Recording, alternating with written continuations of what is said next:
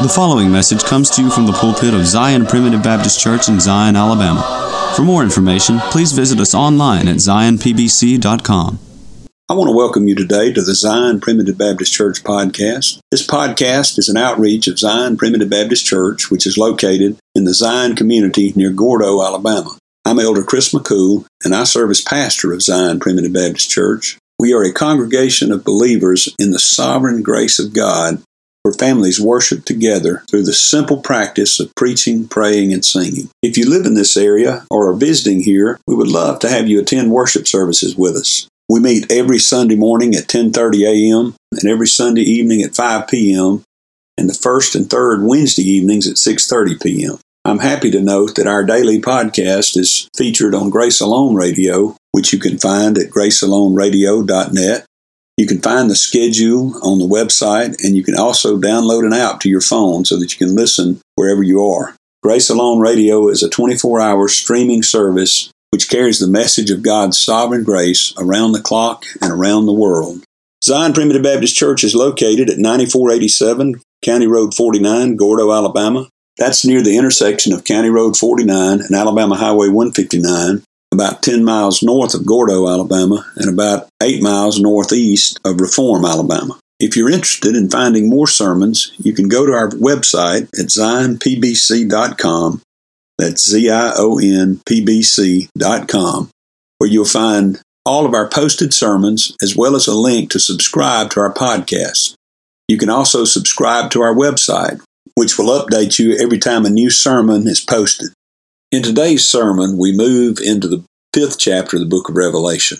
Elder Buddy Abernathy has been taking us through this book in a very thorough examination of all of the symbolic language that we read here. One of the purposes of this exposition of Revelation is to show us how encouraging the message must have been to the first century saints. These saints were under great persecution, and they needed a message of encouragement. Everything in the book of Revelation is not literal. Much of it is symbolic. But everything in the book of Revelation points us to the throne room of God and to His Son, the Lamb of God, which is the Lion of the tribe of Judah. Join us today as we begin to look at the 5th chapter of Revelation in our series on the book of Revelation. Comfort my people, Savior God. Speaking comforting words of sovereign grace. Lift their hearts to see that their battle is won. Oh, comfort my people, Savior God. Zion, good tidings come from thee. Oh, Jerusalem, lands before in strength. Lift the words on high and cry out, behold your God. Oh, Zion, good tidings come from thee. Let us mount up with wings. Oh, let us run to you with song. On eagle's wings we shall renew our strength. We shall run and we shall walk, but never faint. He like a shepherd feeds his flock. See, he gathers his lambs in arms of love. He does gently and he comforts the young. Oh, he like a shepherd feeds his flock. Who can direct the mind of God? Who hath taught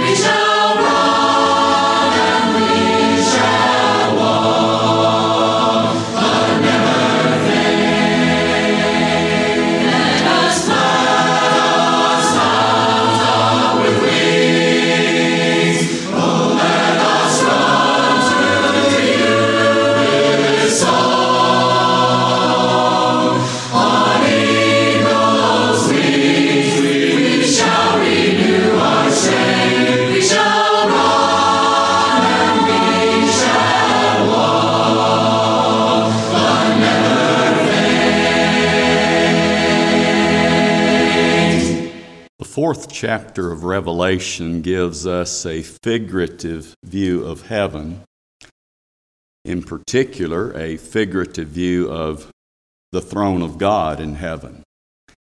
And it's important that we keep that in mind because the purpose of these descriptions is to convey to us concepts about God and His involvement here in this world, and it's written for our benefit.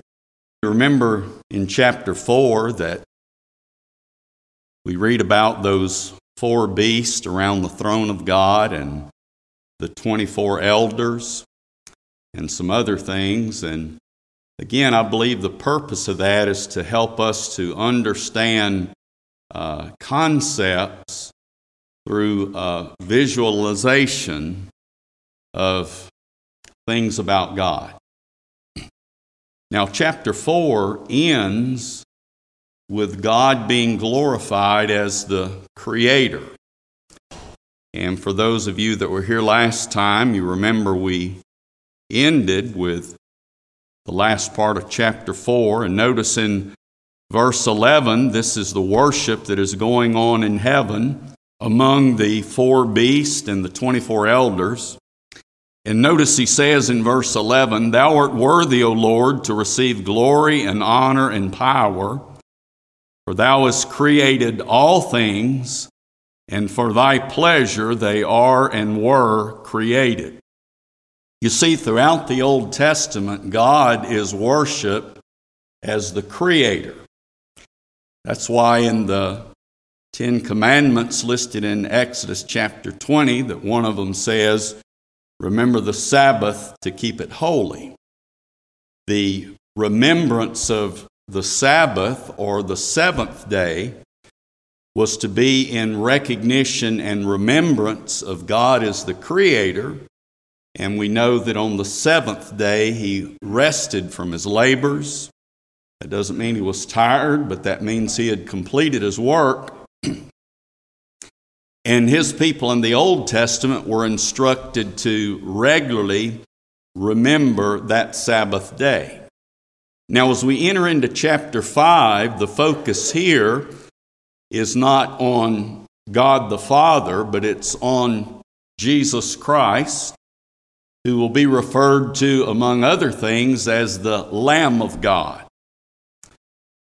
And this is near the end of the chapter, but just keep in mind that Jesus is worshiped not as the Creator, although we understand that God the Father, God the Son, and God the Holy Ghost are one, and Jesus was involved in creation.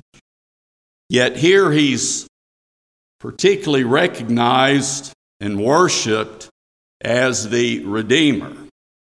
And if you'll recall, in the New Testament, they no longer worshiped or focused so much on the conclusion of God's creation on the Sabbath day, but they began worshiping on the first day of the week in recognition of the resurrection of Jesus Christ. Now, that doesn't mean that we no longer glorify God as the Creator, but it's interesting to notice that that distinction is made between the throne of God in chapter 4 and the Lamb of God in chapter 5. God is worshiped as the Creator. Jesus is worshiped as the Redeemer. So we want to begin today in chapter 5. John writes, "And I saw in the right hand of him that sat on the throne," and that's God, "a book written within and on the backside, sealed with 7 seals." Now, just to understand what this book looked like, this was not a book that is like the books we're accustomed to today that have a binding.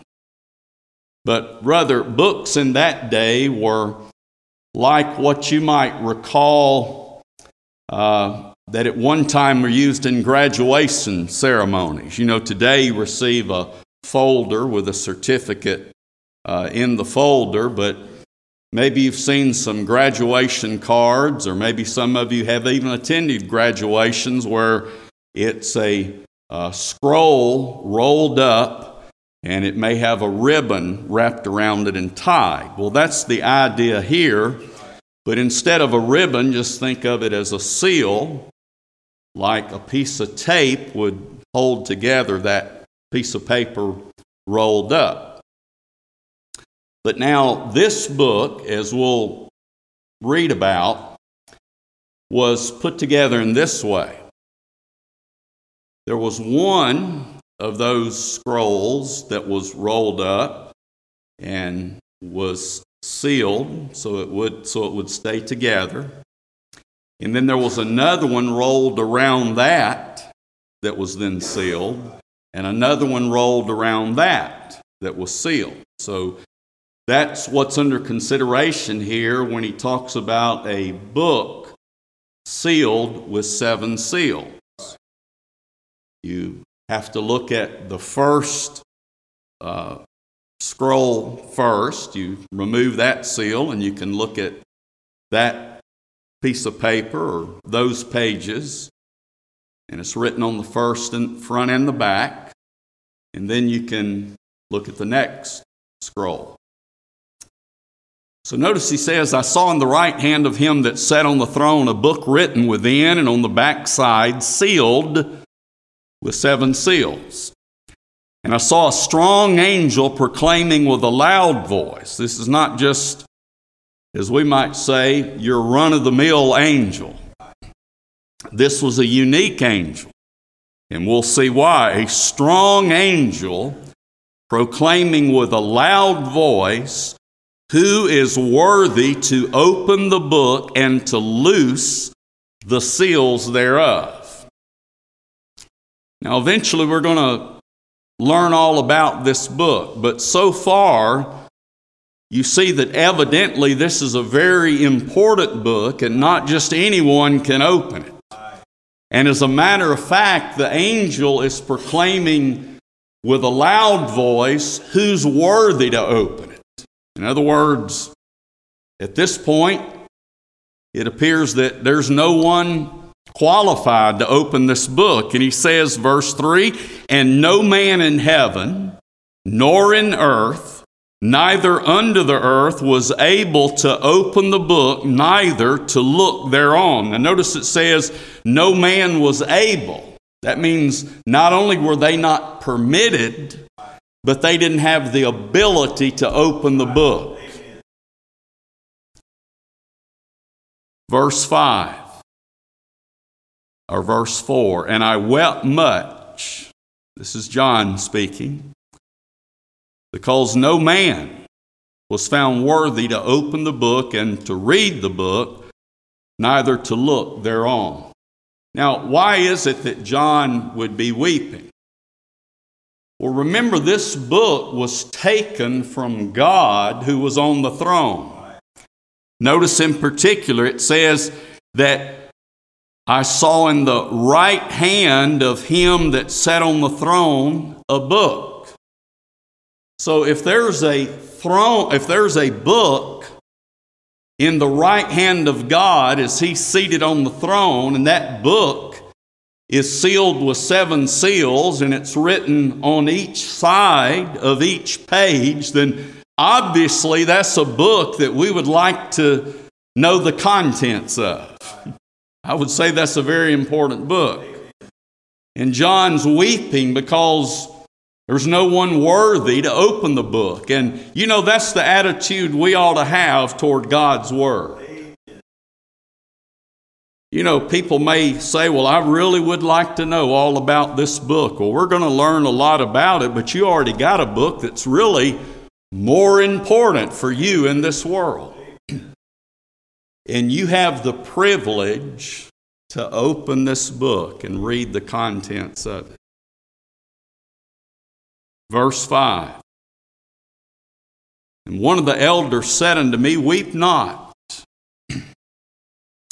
Behold, the Lion of the tribe of Judah, the root of David hath prevailed to open the book and to loose the seven seals thereof. Now, not only does this verse make it clear, but the following verse will make it clear that this is none other than the Lord Jesus Christ.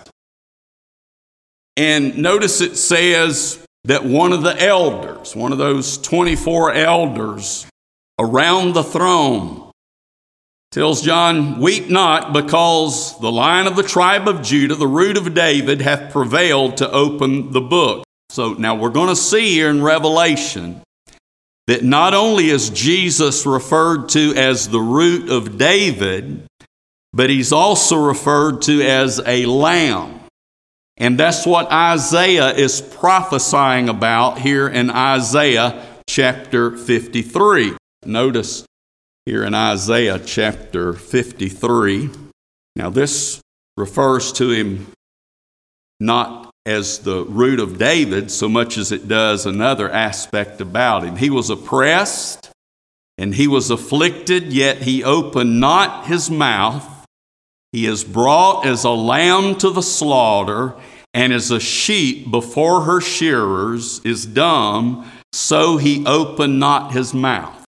But notice here back in Revelation chapter 5 and verse 5, one of the elders saith unto me, "Weep not, behold, the Lion of the tribe of Judah, the root of David, hath prevailed to open the book and to loose the seven seals thereof." And here's referring back to what Isaiah said, "And I beheld, and lo, in the midst of the throne and of the four beasts, and in the midst of the elders, stood a lamb as it had been slain." So obviously this is referring to Christ. Notice there the word lamb starts with a capital L. A lamb as it had been slain, having 7 horns and 7 eyes, which are the 7 spirits of God sent forth into all the earth. Now, you may say, well, this symbolic language is hard to understand, but remember, we're not trying to find out what every little detail represents. We're trying to get an idea, and so far the idea is not complicated. Here is God on the throne in heaven. Chapter 4 is described God on the throne and that which surrounds the throne. And now we're reading about a book with 7 seals in the right hand of God on the throne. And no one is found worthy to open the book until this proclamation is made by the elder when he says, "The Lion of the tribe of Judah, the root of David, hath prevailed to open the book." And he describes this lion, he describes the root of David in chapter verse 6 as a lamb as it had been slain. So there's a book in the right hand of God, and Jesus alone is worthy to open the book. Now when you think about this lamb as it had been slain, look at Revelation chapter 13 and verse 8. Revelation 13 and 8 says, "And all that dwell upon the earth shall worship him, whose names are not written in the book of life of the Lamb slain from the foundation of the world." Now, so you won't be confused, here he's referring to those that are not the children of God, that do not fear God, that don't worship the Lamb of God. But notice how he describes those whose names are written in the book of life as those that are of the Lamb slain from the foundation of the world. Now, if you read that context, you'll see that he's referencing those whose names are not written there, but that implies there are names written there, and the names written are in that book are described this way. It's described as the Lamb slain from the foundation of the world. Notice that gives us an additional detail to what is mentioned here in Revelation chapter 5 and verse 6. He refers to a lamb as it had been slain. The text we just read in Revelation 13 refers to this lamb as being slain from the foundation of the world. What does that all mean? That just means that it was the purpose of God in Christ before the world began that Jesus would be slain for the sins of His people.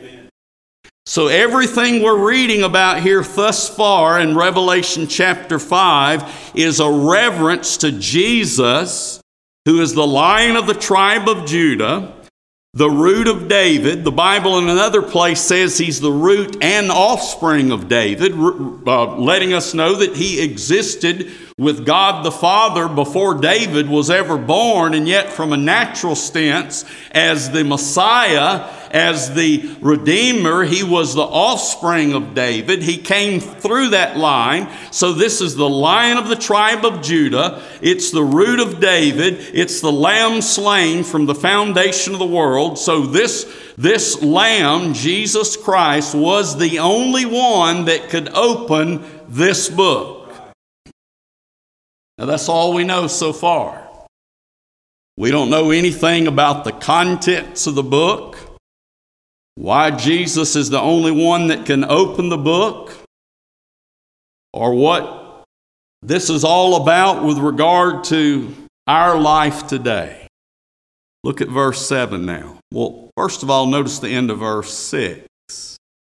Jesus, this Lamb, is described as having 7 horns and 7 eyes, which are the 7 spirits of God sent forth into all the earth. Now you remember earlier in chapter 4, he talks about these 7 spirits of God, so we'll not go into detail on that, but it's mentioned here again for a reason, and the reason it's mentioned is to let us know that Jesus, as God, is involved in the affairs of this life. He knows what's going on in this world, and He is involved in it.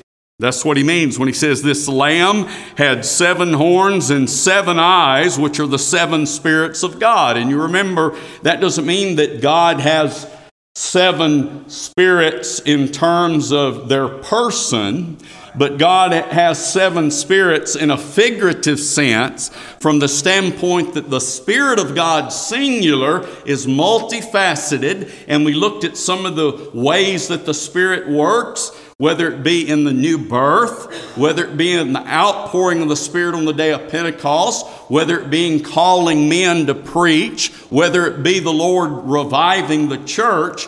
But here He's talking specifically about Jesus, the Lamb of God in heaven, that He is involved via the Spirit of God in the affairs of this world. And that involves, as we'll see later, your life today, in the same way He was involved in their life in the first century.